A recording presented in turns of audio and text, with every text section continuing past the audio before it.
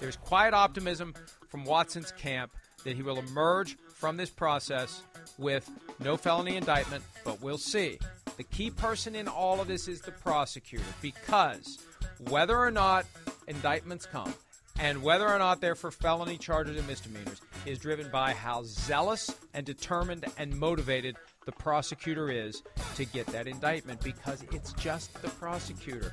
There's no representation of the defendant. There's no counter-presentation of evidence.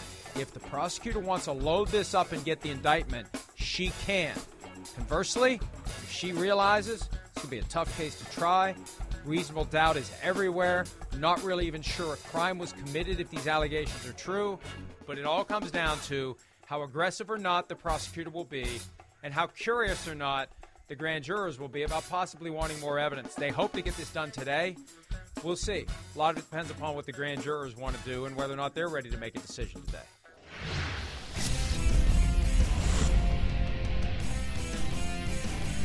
Man, that idiot actually made some sense for a change. For a change. Good afternoon. It's PFTPM on Peacock and Sirius XM 85. Miles Simmons, we are another Friday closer to summertime. How are you? Oh, wow. Changing it up. We're another Friday closer to daylight savings time as well, Mike. I hope you're ready to spring forward. The clock's going an hour ahead Saturday night. One less hour to party. I hate springing forward. But here's why. When I was a kid, I loved it because you got more daylight on the back end of the day. Now that I get my day started as early as I do, I hate being teased by actual daylight in the morning, waking up to the sounds of birds chirping mellifluously. I like that. Ooh. Now it's all going to be delayed by an hour, and I don't care about having more daylight on the back end of the day because I don't do anything other than come up the steps and do this show. So I used to love daylight savings time. Now I loathe it because it's going to take a whole 2 months to get back to where we currently are right now in the morning. But that's fine. I understand how it all works.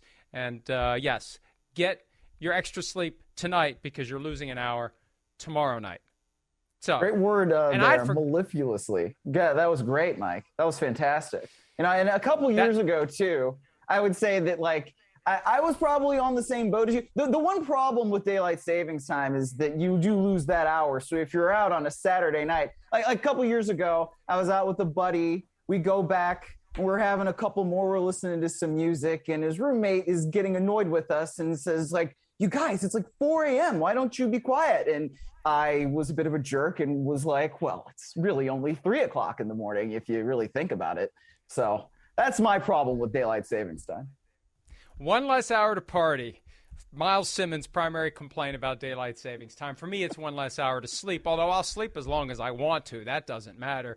And by Monday morning, we make the adjustment and off we go. And what I've managed to do, some of my clocks automatically adjust. When I was in college, I would not fall back because I had this old clock where it was a hand crank to go all the way around to set the time, and you had to go 23 hours to go back 1 hour. You couldn't just go back 1 hour. So in October, when it was time to fall back, I never changed it, and I just adapted. Every night that I was setting the alarm, anytime I looked at the clock, I just accepted the fact that it was an hour earlier than it was. And then when daylight savings time came, I caught up again. So you're really that is dating laziness. Yourself with that. You're just dating laziness. Yourself. I don't know. I don't even know how a hand crank clock. What do you? That's basically something I don't even know what you're talking about at this point. Here's what it was, and the people out there know what I'm talking about. And I need to find one and buy one. Although the sound was horrible. It was a machine that had It's the Groundhog Day clock that flips the number over, and they just keep flipping over. That's the clock. You know what's funny? I've actually seen that movie. Wow. Well, it wasn't shot and released in the 90s or 80s. It was in the 90s. So the 80s is just that's your film wasteland. You've seen no movies that were shot, released, conceived in the 1980s. But that's the clock, and it makes that click. And it's that click. And so if that click used to bother me, and there was I would literally be playing Beat the Clock to fall asleep before it clicked another time and woke me up. I don't know why I just didn't get a different clock. I mean, what the hell was wrong with me? That is laziness.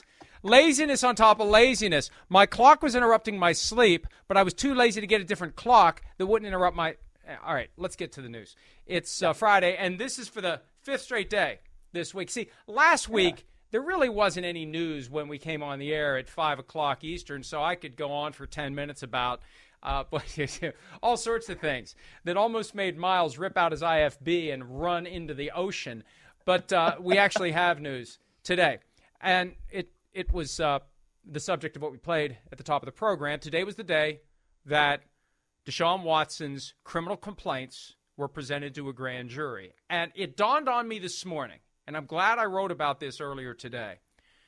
It dawned on me that the fact that the prosecutor agreed to present it now, on the Friday before the start of the new league year, the opening of the window for Deshaun Watson to be officially traded, that told me there was a spirit of cooperation on the part of the prosecutor, which led me to believe that the prosecutor was not going to go into the grand jury room, guns blazing, trying to get an indictment. Because, listen, and I retweeted Shefty's tweet.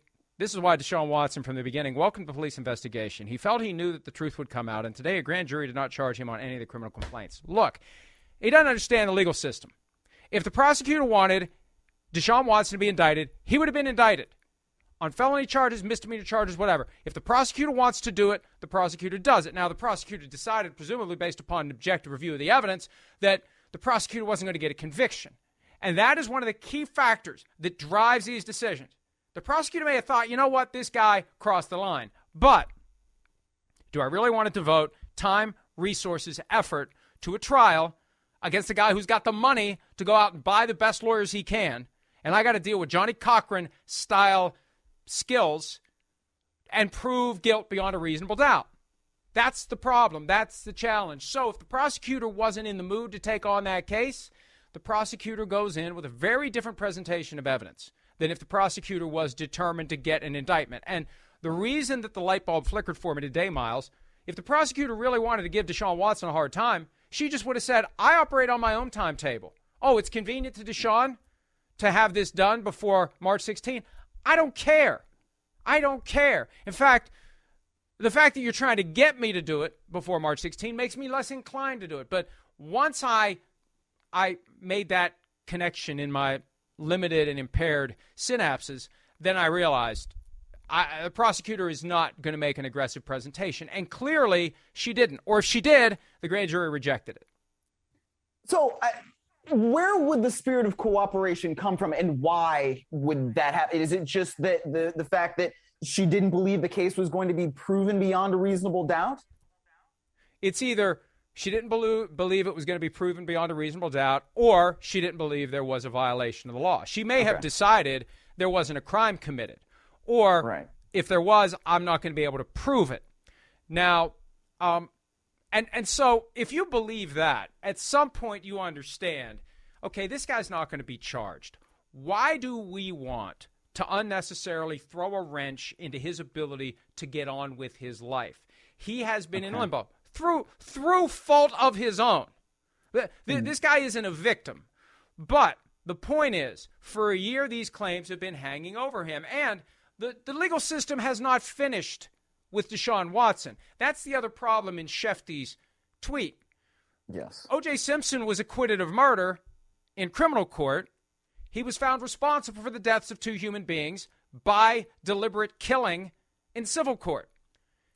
Deshaun Watson could still be found to have violated the rights of up to 22 individuals. Just because he's not facing criminal charges does not mean he didn't do it. One of the first things I learned in law school, Miles, did you know I went to law school? One of the first things I learned in law school, criminal law, first year, 1988, September, was there is a fundamental difference between factual guilt and legal guilt. And you may have factually done it, but whether or not you legally did it is a different thing altogether. And it only becomes finalized when you plead guilty, are convicted, plead no contest, or otherwise enter into an agreement that pins responsibility on you. That's when you're legally guilty. You could be factually, I mean, we know O.J. Simpson did it. Come on. He's factually guilty of the murders of his ex-wife and Ronald Goldman. We know that. But he was never legally guilty. He was legally responsible in civil court, and to this day he still owes millions to the families. but he was never legally guilty in criminal court. So look, I've been counseled by my wife to not jab at Shefty, but we know the game that he's playing. We know the grift. We know what he's trying to do here. Look, I'm going to say it, Miles. I don't care. He wants to be the one. He wants to be the one who gets the news first that Deshaun Watson is going to be traded to wherever, so he can beat the announcement by 5 minutes and beat Ian Rappaport and everybody else at NFL Media and everybody at the Houston Chronicle and everybody everywhere else, and he can be first as he rockets toward his free agency on June 1. That's why he did this, to curry favor with Deshaun Watson's camp. It is obvious, and I don't care if I'm the only one that'll say it. It's the truth. I don't mean in comparison to you. I mean in comparison to the world. Because a lot of people tiptoe around it. It's bad form to say it. Well, it's bad form to do it. It's bad form to do it. Why is it bad form to call it out? I think it's especially bad form when somebody has been accused of the things that Deshaun Watson is accused of doing, and there is still an ongoing civil court proceeding here to just say, oh, yes, well, he was confident the truth would come out. I don't think we know exactly what the truth is here, right? I mean, it goes back to exactly what you were just saying. There's a difference between factual guilt and legal guilt. And so we don't really know what exactly the facts are, especially because we're not privy to what the prosecutor was saying in this grand jury trial here today. So, I mean, this is not something that I feel like we should be declaring as sports media, whether or not the truth has come out or not, especially given the nature of what Deshaun Watson has been accused of doing. I found that tweet to be extremely inappropriate at best. Well, and here's my next tweet. The truth came out, real-time tweeting. The truth came out on the same day that Deshaun Watson repeatedly invoked, finish it for me, Miles, repeatedly invoked his Fifth Amendment right to conceal the truth. Right? Is that fair? Not to incriminate himself. I think it is actually pretty fair, Mike, yeah. His fifth, I don't know how to spell Fifth Amendment right. We got to finish this now that we're this far along. You know, and that's a 5-letter word. That could be on Wordle one of these days. Oh, it could be, you're right. Against self-incrimination. Oh, boy, I hope autofill. You know, autofill helps me out with everything else. Here we go. Here's the lawyer for Deshaun Watson. The producer is wisely moving me past this. Here's the lawyer for Deshaun Watson explaining why the Fifth Amendment was indeed repeatedly invoked by Deshaun Watson earlier today at his deposition. As I've said before, I don't know a single lawyer in the world that would let him answer questions while the very same subject matter is being considered by a grand jury. When the grand jury gets through, he'll be glad to answer any questions in these depositions they want. But I think people are not quite aware. He is a very smart, capable guy. And he's following the advice of his lawyers, but he's more than willing to tell his side of it. And now, okay, that I got no problem with that. Yeah, he's being a lawyer. He's being Deshaun Watson's counsel. Like that's exactly what counsel should be doing, right? Yeah, right. That's what he's paid to do. He's protecting him against saying something today that if the grand jury hadn't finished its work today, a transcript would have been printed out by Tony Buzbee. It would have been rushed over to the grand jury room, would have been given to the prosecutor when they picked up their work on Monday. And look at all this stuff that Deshaun Watson said, and maybe this changes your mind about Deshaun Watson. So until the criminal jeopardy has been resolved in a way where you are not going to face a trial, an indictment, any type of prosecution, you should invoke and protect your right against self-incrimination. That's why it's there. However, this is why Schefter never should have tweeted what he tweeted. You can't say the guy was confident the truth is always going to come out on the same day that he invoked the Fifth Amendment over and over and over again, because that inherently is counter to the truth coming out. It is a way to conceal the truth to protect yourself against being convicted of a crime, because our criminal justice system has been established to protect the rights of the guilty in order to ensure that the innocent are never wrongfully imprisoned. As we know, that the system doesn't actually work. A lot of people who are innocent are wrongfully imprisoned. But think how many more would be if we didn't have these protections baked into the Constitution. So Yeah, and look, I'm sorry that we've spent 5 minutes talking about this, but this is the price you pay when you post one of these transparent, obvious Curry favoring or favor currying, easy for him to say, favor currying tweets on the brink of Deshaun Watson being traded to someone else. Schefter now, because he did that, he's in the batter's box to get the scoop. And he's going to be even more deserving of the scoop, given all the crap he's going to take for the tweet that he posted. All the more reason for him to get the news first. I mean, I guess so, but that's his prerogative. But that's reality. But that's reality. No, it is reality. That's I'm not the world. disagreeing It's with the you world at we all. live in. And it is, but I don't know. I think that there are lines we maybe shouldn't cross, especially when we're talking about something like accusations of sexual assault. That's just the way I feel about it. And, maybe I'm wrong about that. I don't know. But like I said, I found that tweet to be very inappropriate and, a little bit dismissive of what these potential victims or these accusers, maybe I should say, against Deshaun Watson have potentially gone through. I think that's flippant, and I don't like that. Yeah. Look, that's the tweet that we've been talking about. Yeah. And go ahead, Miles. No, I'm already in enough trouble. Go ahead. Join me. I know. I'm trying to kind of get us maybe out of this. But this is one of the things that you're not doing a very good job. I know, but I'm good. Well, you're not going to let me. If you don't let me finish my sentence, then I'll definitely not do a very good job. But let's talk about Baker Mayfield instead. Oh, no. Well, then we'll just be here for the rest of the show.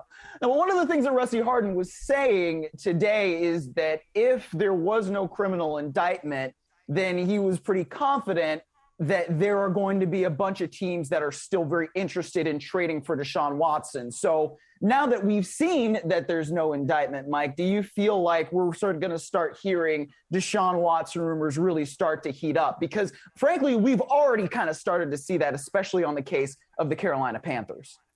Yes, absolutely. It's going to happen. It will happen quickly. There's been talk of up to 10 teams interested in Deshaun Watson. I can't identify 10. The ones that I've come up with are Panthers, Eagles, Seahawks. Not that they are, but these are the ones that would be, should be, could be. Eagles, Panthers, Seahawks. Vikings, if they could unload Kirk Cousins onto the Colts. Because if you're going to get rid of Cousins, you've got to have an upgrade. And by the way, Cousins and Watson both have identical salaries of $35 million fully guaranteed this year. The Cardinals, if you want to do a straight-up Kyler Murray for Deshaun Watson, it solves your problem in Arizona of the franchise quarterback who wants big money if the Texans are willing to pay big money to Kyler Murray and if he's willing to play for a team that isn't nearly as competitive as the Cardinals currently are. That's 5. The Buccaneers is 6. Mm-hmm. Those are the ones that I've identified. The Steelers, all caps, are not interested, and I still believe that report from the Post-Gazette came from somebody as high in the Steelers organization as you can get. Beyond that, I mean, the Colts, would they be? Would the Texans trade him to the Colts? Hell no. So I think 6 is the universe, which means he'll be traded to one of the other teams, which means it's going to be Derek Carr for Deshaun Watson. And somebody asked me that question. Would the Texans trade for Derek Carr? They wouldn't draft Derek Carr in 2014 because of David Carr, because it didn't go well with David Carr, which is a stupid reason kind of to not draft a guy because he's a completely different human being. Just happened to share a womb. Well, not share it, but have a womb in common at some point. They're not twins, but they came from the same womb. That's the only thing that ties them together.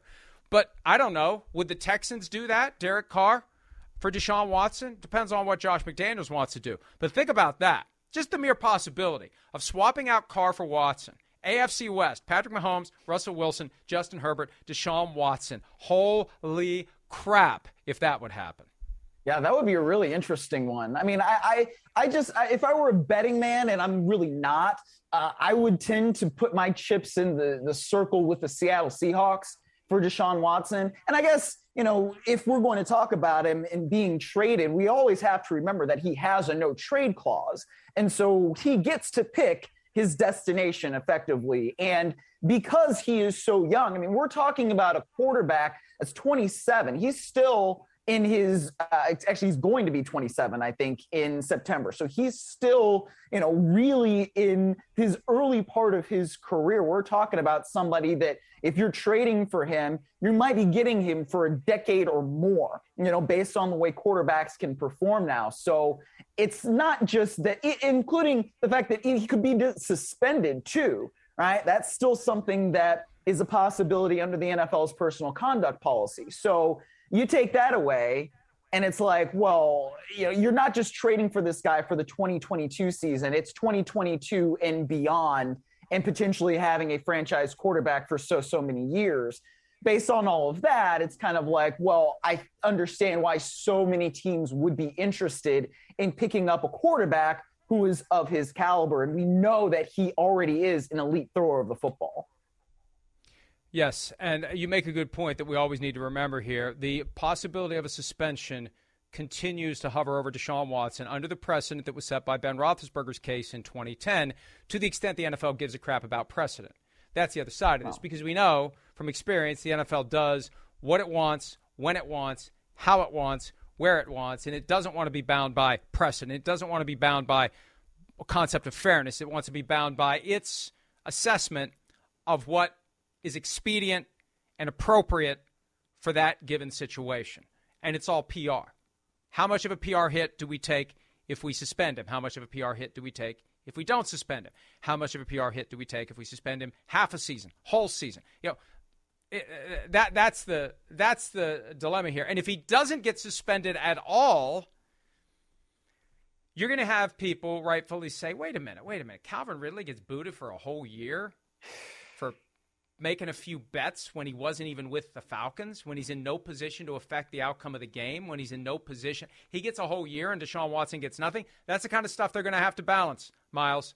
And the other side of it, too, and what they possibly will do, they didn't do this with Roethlisberger because there was still a pending civil action filed in Reno, I think, somewhere in Nevada, against Ben Roethlisberger when he got in trouble in Georgia. He got suspended after the situation in Georgia was resolved with no criminal charges. I still believe he settled the potential legal claims privately, and that set the stage for the prosecutor to not charge him.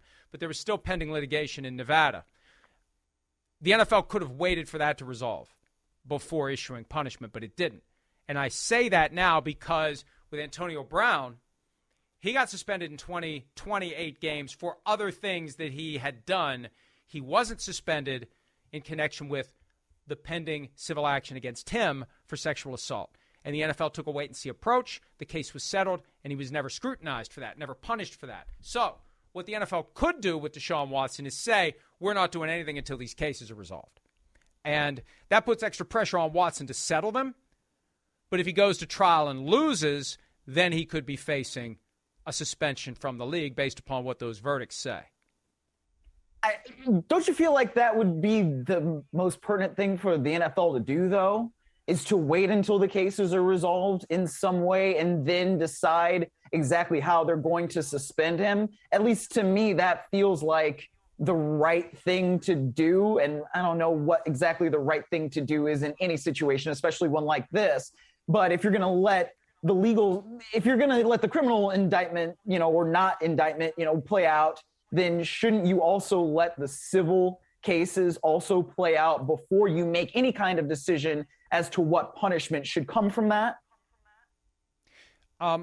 That makes sense. And I think that you could make the argument for that, and that may be what the NFL does. One thing the NFL has learned, and this may be why the NFL does this, the NFL wants to wait to make a decision until it has no choice but to make a decision. So if there's a way to kick the can, if there's a way to put a pin in this, if there's a way to wait, that's what the NFL does. Remember the whole question of paid leave. Is he going to be put on paid leave? Well, if he's not playing, we don't face that issue. So if the Texans are paying him to not play, you never face that issue. If he's not traded to a team that's going to put him on the field, you don't face that issue. So the NFL never had to cross that bridge. There was a hope by the part of the Dolphins and the Panthers, who were willing to trade for him last year. The Dolphins wanted all 22 cases to be resolved. There was a hope that he would be allowed to play, but the NFL never tipped its hand because it doesn't act until it has to. That's the other factor we have to consider here. The NFL has learned and has adopted strategically an approach that it won't do anything until it has to. The Antonio Brown precedent may be the thing that tells us what they're going to do is wait to see what happens with the civil cases. I think we figured this out, or at least I think we've predicted how the NFL is likely to handle it, because I think that's the clue. Antonio Brown and the fact that they didn't make any decision about paid leave for Deshaun Watson at a time when they didn't have to. They won't do anything until they have to. So maybe that's it. And look, if he's ultimately exonerated, if he goes to trial and the finding is there's no liability, there was no violation, what's there to punish him for? Right. He's emerged from both halves of the criminal and civil justice system with no finding of responsibility. What are you punishing him for at that point? So that's another thing to keep in mind. If he'd settle, that's when it becomes problematic. If he settles, that's an implicit acknowledgement that he did something he shouldn't have done. That's when it maybe gets a little delicate for the NFL. But I think that may be the way that it goes. Here's Deshaun Watson breaking his silence today after the announcement of no criminal charges.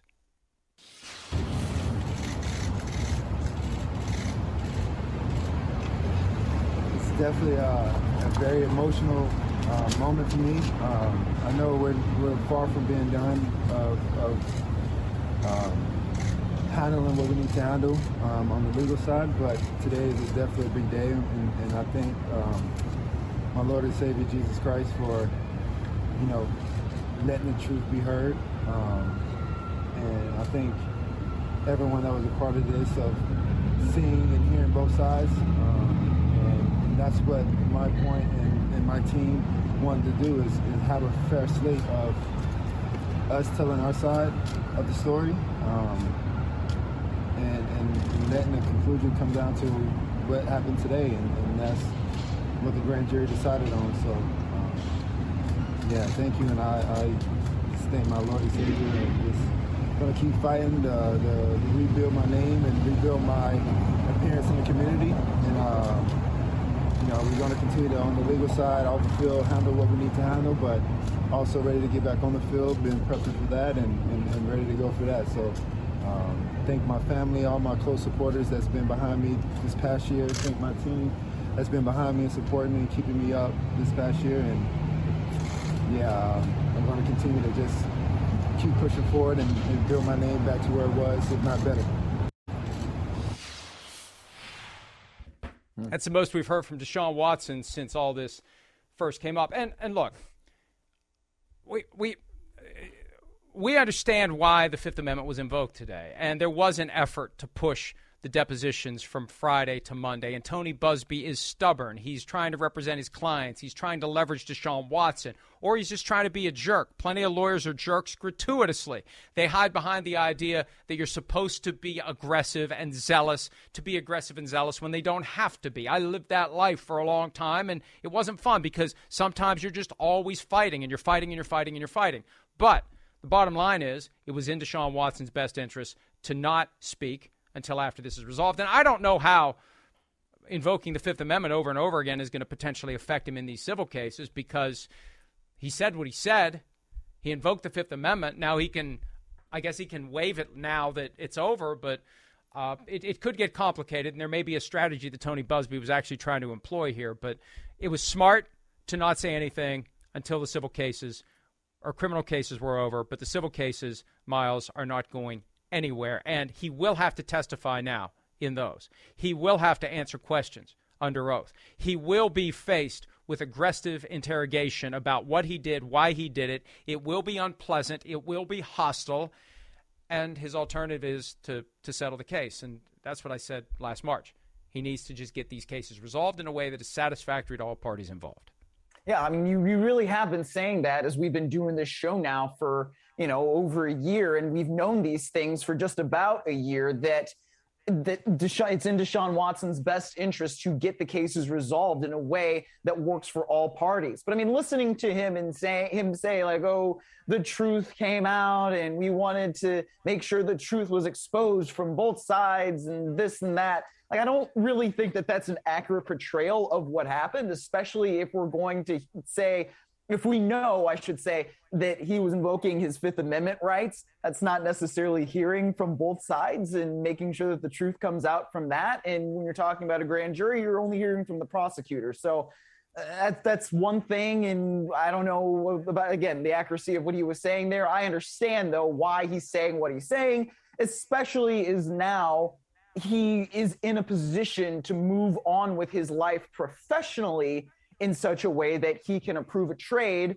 to wherever it is that he decides he wants to go, you know, and provided that team is also providing back the Houston Texans what they want in trade compensation. So I get why he was saying what he's saying, but as I'm listening to it, I'm like, wait, that's not exactly what happened here.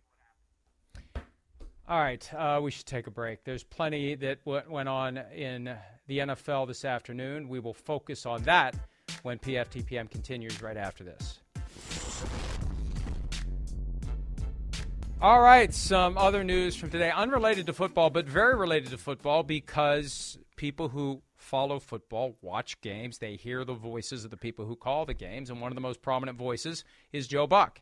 Finally, we know where Buck is going to be. His partner, Troy Aikman, jumped to ESPN for Romo money, plus Joe Buck jumping to ESPN as well. He had 1 year left on his contract with Fox. I don't know what kind of trade was done. I don't know what cartoon character rights were transferred from Disney to Fox as part of this deal. But they have worked it out, and Buck moves on with 1 year left. And look, Fox has 2 of the next 3 Super Bowls. Fox has the World Series. Buck's walking away from a prime spot to continue to work with Troy Aikman. Oh, and also he's probably going to get a lot of money, right? I mean, if he's going to just do Monday Night Football, and he's also going to get to call the Super Bowl now with ABC, and he gets to continue to work with somebody who he has some real good professional trust and chemistry with and all that, no, I totally understand the move. I think it's certainly interesting. And really, it solves a huge problem for ESPN and ABC of the continual rotating cast of characters that they've had in that booth since Mike Tirico came to our network at NBC, and then John Gruden left the booth to go coach the Raiders again. So, I mean, it's a very interesting move. You know, when you can't beat them, you might as well just rip them away from the people that you can't beat and have them join you. You know what? I just thought of something. And I'm going to write about this tonight. No, it's not dangerous. No, it's not dangerous. Oh, when you just think of something, Mike, I don't know, man. You never know. What does the new ESPN booth, Troy Aikman and Joe Buck, what does that mean for the Manning cast? What will – because surely, Peyton and Eli, especially Peyton, ultra sensitive to how many people are watching us instead of them. Peyton is hyper competitive. And for the playoff game, when people really wanted to focus on football, and also it was on ABC, so it was a bigger footprint, the percentage of people who actually watched the Manning cast was as low, if not lower, than it was all year. It was very, very small. People were primarily watching the main broadcast. And I know, personally, I want to watch the game. I don't want to hear people talking about something other than the game while the game is going on. I watch the Manning cast the next morning, and I think it's very enjoyable, but I want to watch the game. Yes. And one of the reasons why I think people were tuning in for the Manning cast is they didn't like Steve Levy, Brian Griese, and Louis Riddick. They did not like it. So now that you got Troy Aikman and Joe Buck, and look, there's plenty of people that don't like Troy Aikman and Joe Buck. Whoever is doing the games, there's going to be somebody that doesn't like it. It could be God and Jesus doing the games, and there would be people that did not like it. Right? That sound like me. God, Jesus, and John Madden doing the games, and there would be someone complaining on Twitter about the broadcast. Am I right? You know I'm right. Why is Jesus talking over John Madden so much? Don't they know who John Madden is? But I really wonder what it's going to mean for the Manning cast, and I wonder how Peyton feels about ESPN deciding to go out and swing for the fences to beef up the broadcast booth to the necessary detriment of the audience for the Manning cast. I'm curious about that because I know how Peyton's wired. Yeah.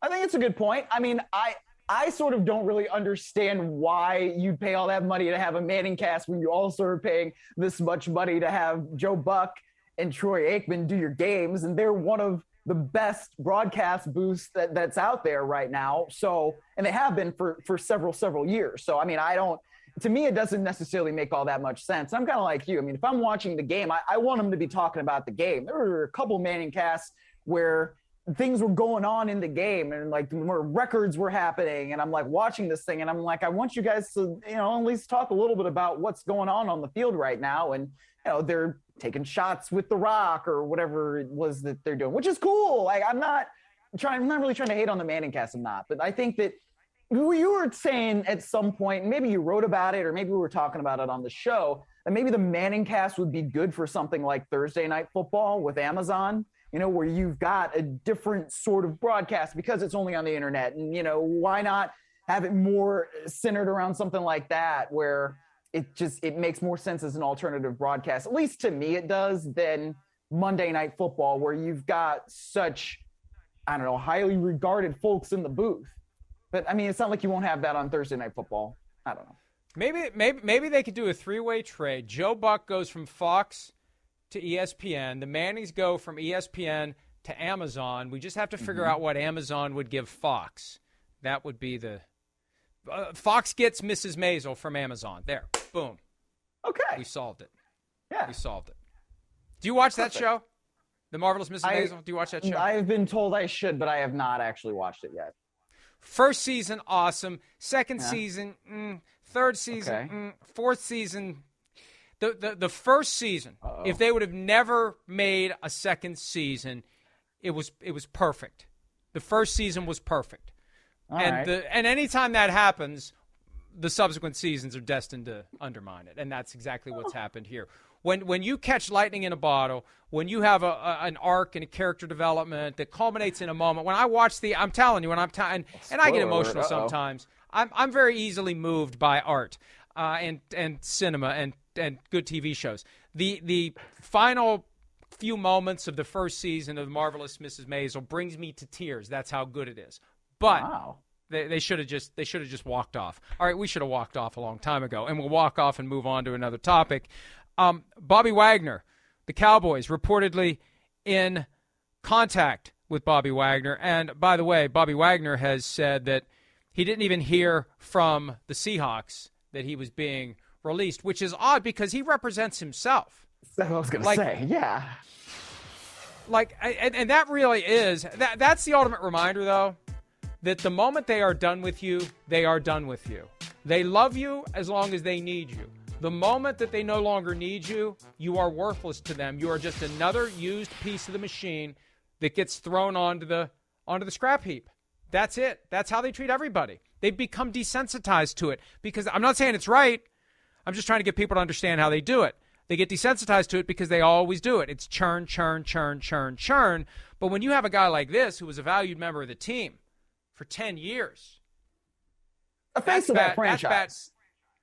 That's bad. That's bad form. I do a spot on KJR every Wednesday night in Seattle, and they were doing some local polling, and people were way more upset about Bobby Wagner being released than Russell Wilson being traded. So you got to treat your best players better than that because you hope other players are going to aspire to become your best players and stay with you. And little things like that get around. On the eve of free agency, when you got a lot of money to spend, you want this getting out there. That may make guys think a little bit differently about Seattle. Then again, money talks. But you still want – what you want to be able to do in free agency is win the ties. You want to be able to get the guy without having to pay $1 more. This is the kind of thing that causes you to not win the ties. Yeah, and it's honestly – I find it to be very bizarre, when – Bobby Wagner said it himself. He spent so many seasons there.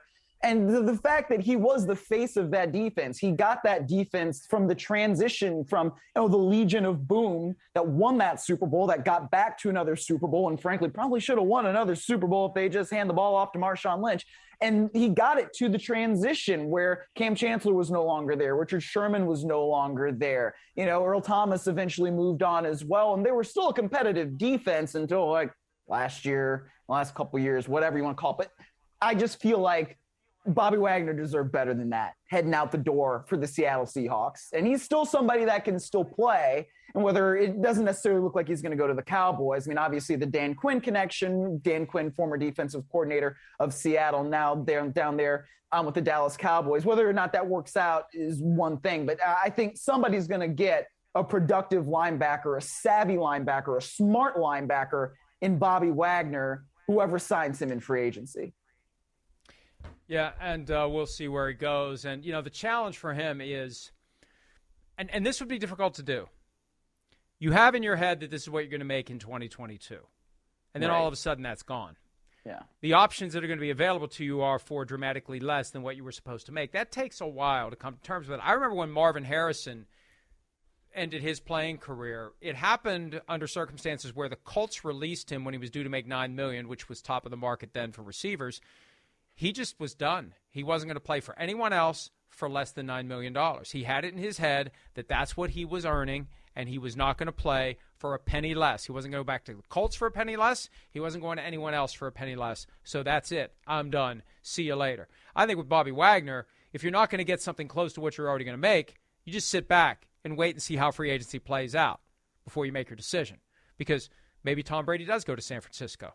Then all of a sudden the 49ers look a lot more attractive. So there's a lot of other pieces that can fall together and give you a path to what could be an opportunity to win your second Super Bowl and get to your third Super Bowl and further cement your Hall of Fame qualifications, although I don't think he needs another Super Bowl win to get to Canton eventually. Chandler Jones heading to the open market, not franchise tag. Do you agree with me? You agree with me that Wagner's good to go, right? Six-time All-Pro? All right, yes. All right. I thought you were disagreeing. All right. Chandler Jones. He will be a free agent, wasn't franchise tagged by the Cardinals. Here he is from the NFL Players Podcast talking about his expectations in free agency. Where does Chandler Jones become Chandler Jones? Where could he maximize his talent? I mean, I think there's a few times you see it this season where you're like, who is this guy? Week 1, 5 sacks against your old team, right? That was I know you're like probably like, look, he's laughing about it. Yeah, so I'm pretty sure you'll see flashes of it, and I'm pretty sure there's probably times where people might say, oh, why is it disappearing? Where is this going? Not to put it on just the game plan. I'm sure there's a lot of different things that goes into it. But I think going into free agency, I'll say this again, what team maximizes Chandler Jones's talents? Yeah, and look, that's the key. And we've seen how good he can be. And he's going to be looking for a scheme where he has the biggest opportunity. And, I know which team maximizes his talent. It's the team that has the once in a generation, once in a lifetime, once in a millennium defensive tackle who sucks up 2 to 3 offensive linemen every time they snap the ball. So if Von Miller moves on from the Rams, then Chandler Jones goes to the Rams. The question, though, is your best spot to maximize your talents isn't going to maximize your money. That's where you've got to strike that balance. There may be a place where it's perfect for you as a player, but someone else is going to offer you more money. And when you go there, you're going to be the guy who gets double teamed. So that's what he's going to have to ask himself, and he'll have the opportunity to figure all that out. Yeah, but you know what? I think Chandler Jones is one of those perennially underrated guys that's coming off the edge in the NFL. Him, Cam Jordan come to mind for that. And really, it's something he was talking about, too. And there's more of that clip, and we wrote about it at PFT if y'all want to go check that out. But he was saying that the money is not necessarily the most important thing. He just does want to be in a place that maximizes his skill set and is able to fit him perfectly. He was talking about the fact that he got drafted. He's never really been able to pick his own destination because you get drafted by the Patriots, you get traded to the Arizona Cardinals, they franchise you, then they sign you to a big extension, after franchising him. So it's not like he's been able to go and pick that destination and then say, yeah, like this is where I want to be because it's going to maximize my skill set. So I think that he can go most places and be a really productive player. But you're right. I mean, the place that's going to maximize his skill set is obviously going to be with the Los Angeles Rams because Aaron Donald has made careers. Look at Dante Fowler from a couple of years ago. He plays next to Aaron Donald, then he goes and he signs for big money with the Atlanta Falcons. Leonard Floyd is another guy, got a big contract last year because he was playing next to Aaron Donald. Von Miller played out of his mind in the postseason, and we know he's already great, but playing next to somebody like Aaron Donald makes him that much better. So if Von Miller does not come back, I think you're right, man. Watch out for Los Angeles Rams and Chandler Jones. And that would give him an opportunity to play the Cardinals 2 times a year. And just watch contenders generally swinging for the fences. We see the Chargers doing it with the Khalil Mack trade. They've got $25 million in cap space left after this trade goes through.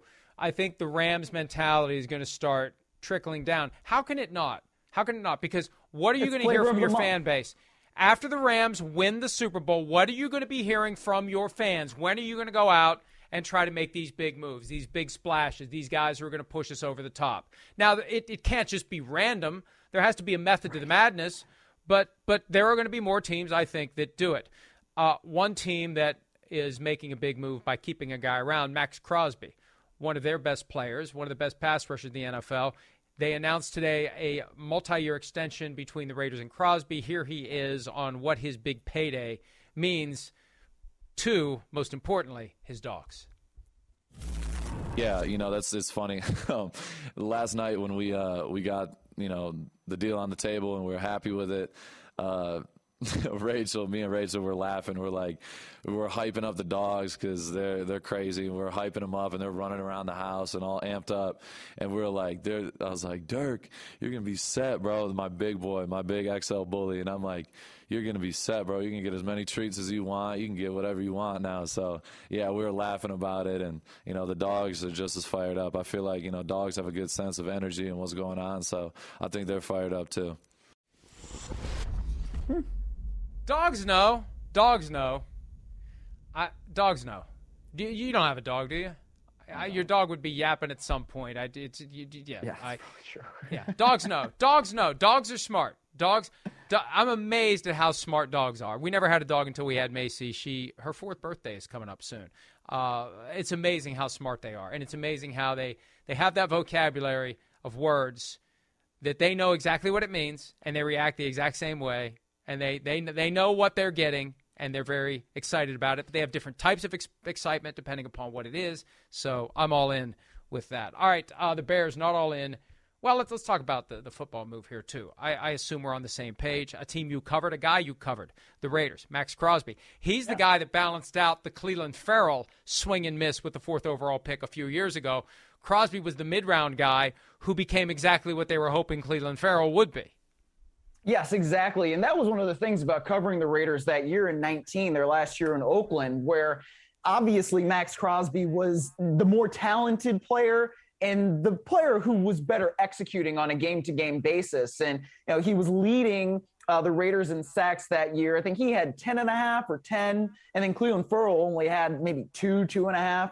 And so it was just one of those situations where you're like, you didn't really get the guy that you thought you were getting at 4 overall, but then in the 4th round, you did a really good job of getting somebody like Max Crosby who has some rawness to him, but they were able to develop him. And now, like you said, when we were introing that clip, he's become one of the better pass rushers in the league. Pairing him with Yannick Ngakoue was a really good thing that the Raiders did last year. And so now they've got Patrick Graham, who talked today about how you basically throw out 4-3, 3-4. It's all about sub packages, and what he wants is good and talented players, and he's looking forward to working with somebody like Max Crosby. And it's easy to see why when he has been able to execute the way he has over the last few years. So, the contrast here now is you've got Crosby, and he's signed to an extension, and you're probably not going to pick up that 5th-year option on Clelin Ferrell. I have no idea why they would do that. Yeah, I agree with you completely, especially since there's a new regime there that no longer is invested in doubling down and trying to prove that Ferrell is going to become the guy that he hasn't been. The Bears move on from Tariq Cohen with injury designation. He had promise early in his career. This is what happens with running backs. It can end very quickly, and injuries are the things that make it happen. And that's why we always say running backs get paid while you can, when you can, because the end can come at any time. a sense of humor from Tariq Cohen. How do I file for unemployment? With the squiggly mouth emoji. The Bears are getting rid of everybody. He should not feel alone in this. They are dumping guys left and right. Ryan Poles, the new GM, Matt Eberflus, the new head coach. They are remaking that roster, which tells me the Bears are not going to be very good this year. Although you could also say if they had stuck with the guys they had, they weren't going to be very good because they weren't very good with those guys last year. Yeah, well, they're tearing it down. And, if you're a guy like Justin Fields, you're probably looking at it like, man, I hope they at least do something with the offensive line and protect me so that can help my development. And you obviously want weapons too, but I just feel like the most important thing a young QB can have pretty much is a good OL so that he's not just running around for his life in every single snap. But yeah, I mean, it's very clear what the Bears are trying to do right now. They are trying to remake this roster in a way that makes it more competitive in a division that has somebody like Aaron Rodgers. And that's going to take a little bit of time. Now, it can't take forever. There's no such thing as a 5-year plan in the NFL anymore. At least there shouldn't be. So they've got to tear this thing down and build it back up quickly. But yeah, you can understand exactly why they're doing the things they're doing. They want to be able to shed salary. They want to be able to pick up assets so that they can turn this thing around pretty quick. All right, let's take a break. We got some questions to answer, and we got a show to wrap up. We'll do both of those when PFTPM continues right after this. All right, some questions to answer very quickly. T-Dar Law Lida, I don't know. T-Dar, some of these I give up. Somebody on Twitter wants to know what free agent quarterback will the Seahawks try to get. I don't know that they're going to try to get any. I still think if I were them, I'd try to trade for Deshaun Watson. They definitely have the assets to do it now. The question is, does Watson want to go to a team that feels like it's in rebuild? That it'll be like his early years in Houston all over again, or more accurately, like 2020 when they were 4-12. Yeah, I mean, like I said earlier, if I were a betting man, that's where I would say that I would probably put my chips for Deshaun Watson is to go to Seattle. But if they are to go that free agent route, then Mitchell Trubisky comes to mind because of the way they like to run the ball. I think Mitchell Trubisky could give them some of that flexibility. Also, Marcus Mariota is another guy that can clearly run the ball pretty well. But, I mean, I don't really anticipate that Drew Lock is going to be behind center week one. I'll just say that. Yeah, Drew Lock or Geno Smith, I don't think are the answer for the Seattle Seahawks. I don't like the idea of drafting a young player, a first-rounder, especially too much pressure. Yep. But there aren't a lot of free agents available. That's the problem. When you go from Russell Wilson to Carson Wentz, that's a long way down, and it doesn't get much better. Jimmy G, he's not a free agent. You have to trade for him. And there could be a bidding war for Jimmy G by the time it's all said and done. All right, here's one that will take us all the way up to the post because it involves Baker Mayfield. Neil watches PFT. You wrote an article about the Vikings trading Kirk Cousins to the Colts. What about a trade with the Browns for Baker Mayfield? It would reunite Kirk and Kevin Stefanski, and the Vikings could move on from Cousins. Look, Neil, if you move on from Cousins, you want an upgrade. If the Vikings are going to move on from Cousins, you trade him to the Colts and you trade for Deshaun Watson. Otherwise, you just keep Cousins for this year and you figure it out next year. But you don't want to take a step backward this year at quarterback. And that's the problem. Baker Mayfield's a step backward from Kirk Cousins, is he not, Miles? Well, yeah. I really think this trade scenario that you brought up now twice between the Texans, the Colts, and also the Vikings is super interesting. That could get Deshaun Watson to Minnesota and then Kirk Cousins to the Colts. I think that might be something worth monitoring. And frankly, if I were one of those teams, I might want to do that. But when it comes to Baker Mayfield, I'm actually kind of glad that Neil brought this up because it's something that I've kind of thought about too, where you have not just the coaching connection with Kevin Stefanski, who was coaching Kirk Cousins there in Minnesota, but also the front office connection with Andrew Berry, Kwesi Adofo-Mensah, who's now the GM of the Minnesota Vikings. He came from Cleveland. When we saw this last year with Brad Holmes going from LA to Detroit and then sending Matthew Stafford to Los Angeles, I'm just saying it's not out of the realm of possibility that Kirk Cousins could end up in Cleveland. I was talking to somebody last night about the teams that could be interested in Deshaun Watson, and the Vikings were specifically mentioned and the Browns were specifically mentioned. That would be something if that happened. Wow. That would be something. Miles, yeah. I think you would buy yourself a Deshaun Watson jersey pretty quickly if that happened.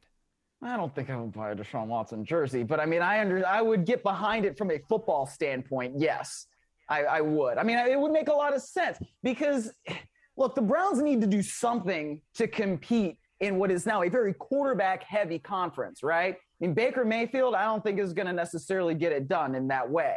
Deshaun Watson does add immediate excitement, but then they'd also have to upgrade the receiver position. You've got Njoku, you've got Hooper at tight end, and you've got the running backs. There's at least something there. But, boy, the Browns would be are certainly very interesting if they acquire Deshaun Watson.